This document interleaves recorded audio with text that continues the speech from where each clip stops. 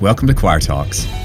This week, Pastor Michael asked us to think about what groups of people in the Bible that God gives special attention to, a group that God really cares about or shows interest in. So the group that stood out to me in my reading this week was the poor.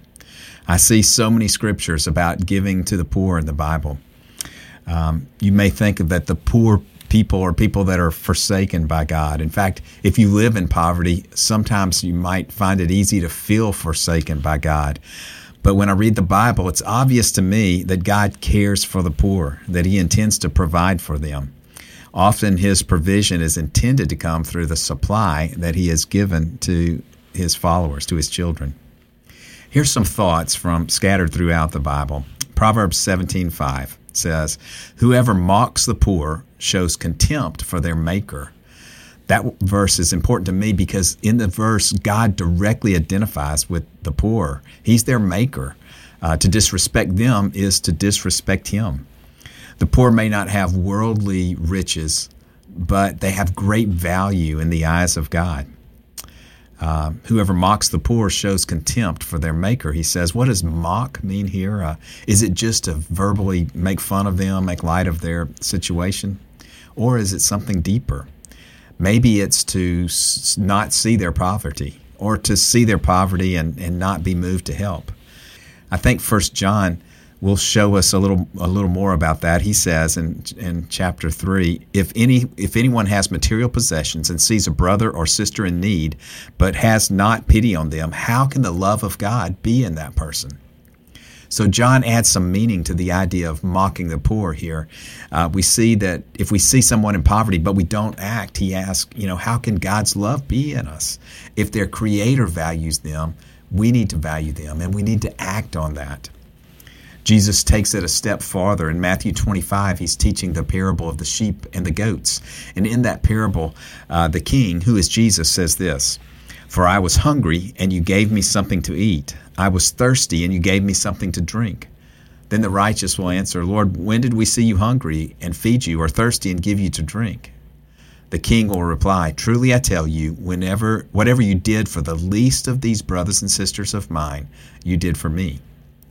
So Jesus says that giving to the poor is like directly giving to Him. So God's plan is to help the poor. We see that in Psalm 113:7. It says this, God, He raises the poor from the dust, and He lifts the needy from the ash heap.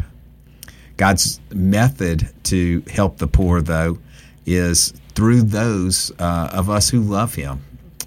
Psalm 112 shows us that. It says, "Good will come to those who are generous and lend freely. The righteous have freely scattered their gifts to the poor." So the righteous are the people who follow God here. And it says of them, they freely scatter their gifts to the poor. That's God's plan. He enables the righteous to be able to give and puts them in a position to be able to give. Here, that giving is associated with not only with being righteous, but also with the blessings of God. Hear that again. Good will come to those who are generous and lend freely. This is also seen in Proverbs 11. Verse 24 says, "A generous person will prosper. Whoever refreshes others will also themselves be refreshed." So the eyes of the Lord are on those, not only on the poor, but on those who give. He notices them. He blesses them. 2 Corinthians 9 says, God loves a cheerful giver. So why aren't we more generous? Why don't we give more? I think one of the underlying reasons is that is fear.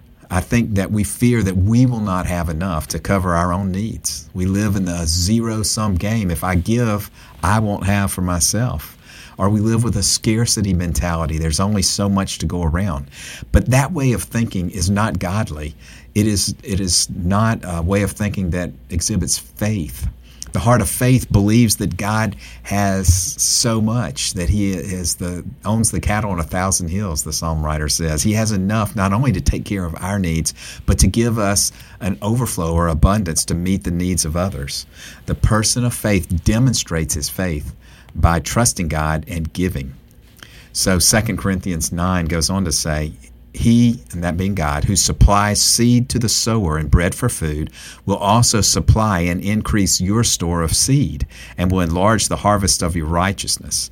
You will be enriched in every way, and notice this, so that you can be generous on every occasion. And through us, your generosity will result in thanksgiving to God. So here's why we should give to God.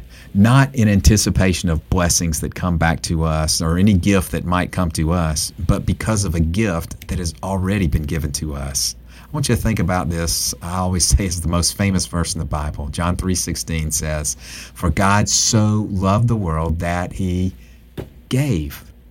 Our God is a giver. The Bible often describes him as gracious, which means he's the giver of unmerited favor, unearned favor.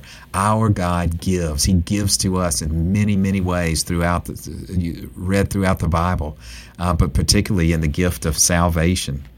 And so if he is our Father and he is a giver, if his spiritual DNA is in us as our Father, then we also should follow him by learning to give and giving graciously, freely, abundantly to those who have need. Romans 6 says, "The wages of sin is death, but the gift of God is eternal life." Nothing we could ever give away would make up for the ultimate gift that God has already given us in his Son, Jesus. Be a giver this week. I dare you. Look for an opportunity to give to someone who has a need in some way or another. God is resourcing you and giving you the ability to do that. Find the opportunity. Have a great week.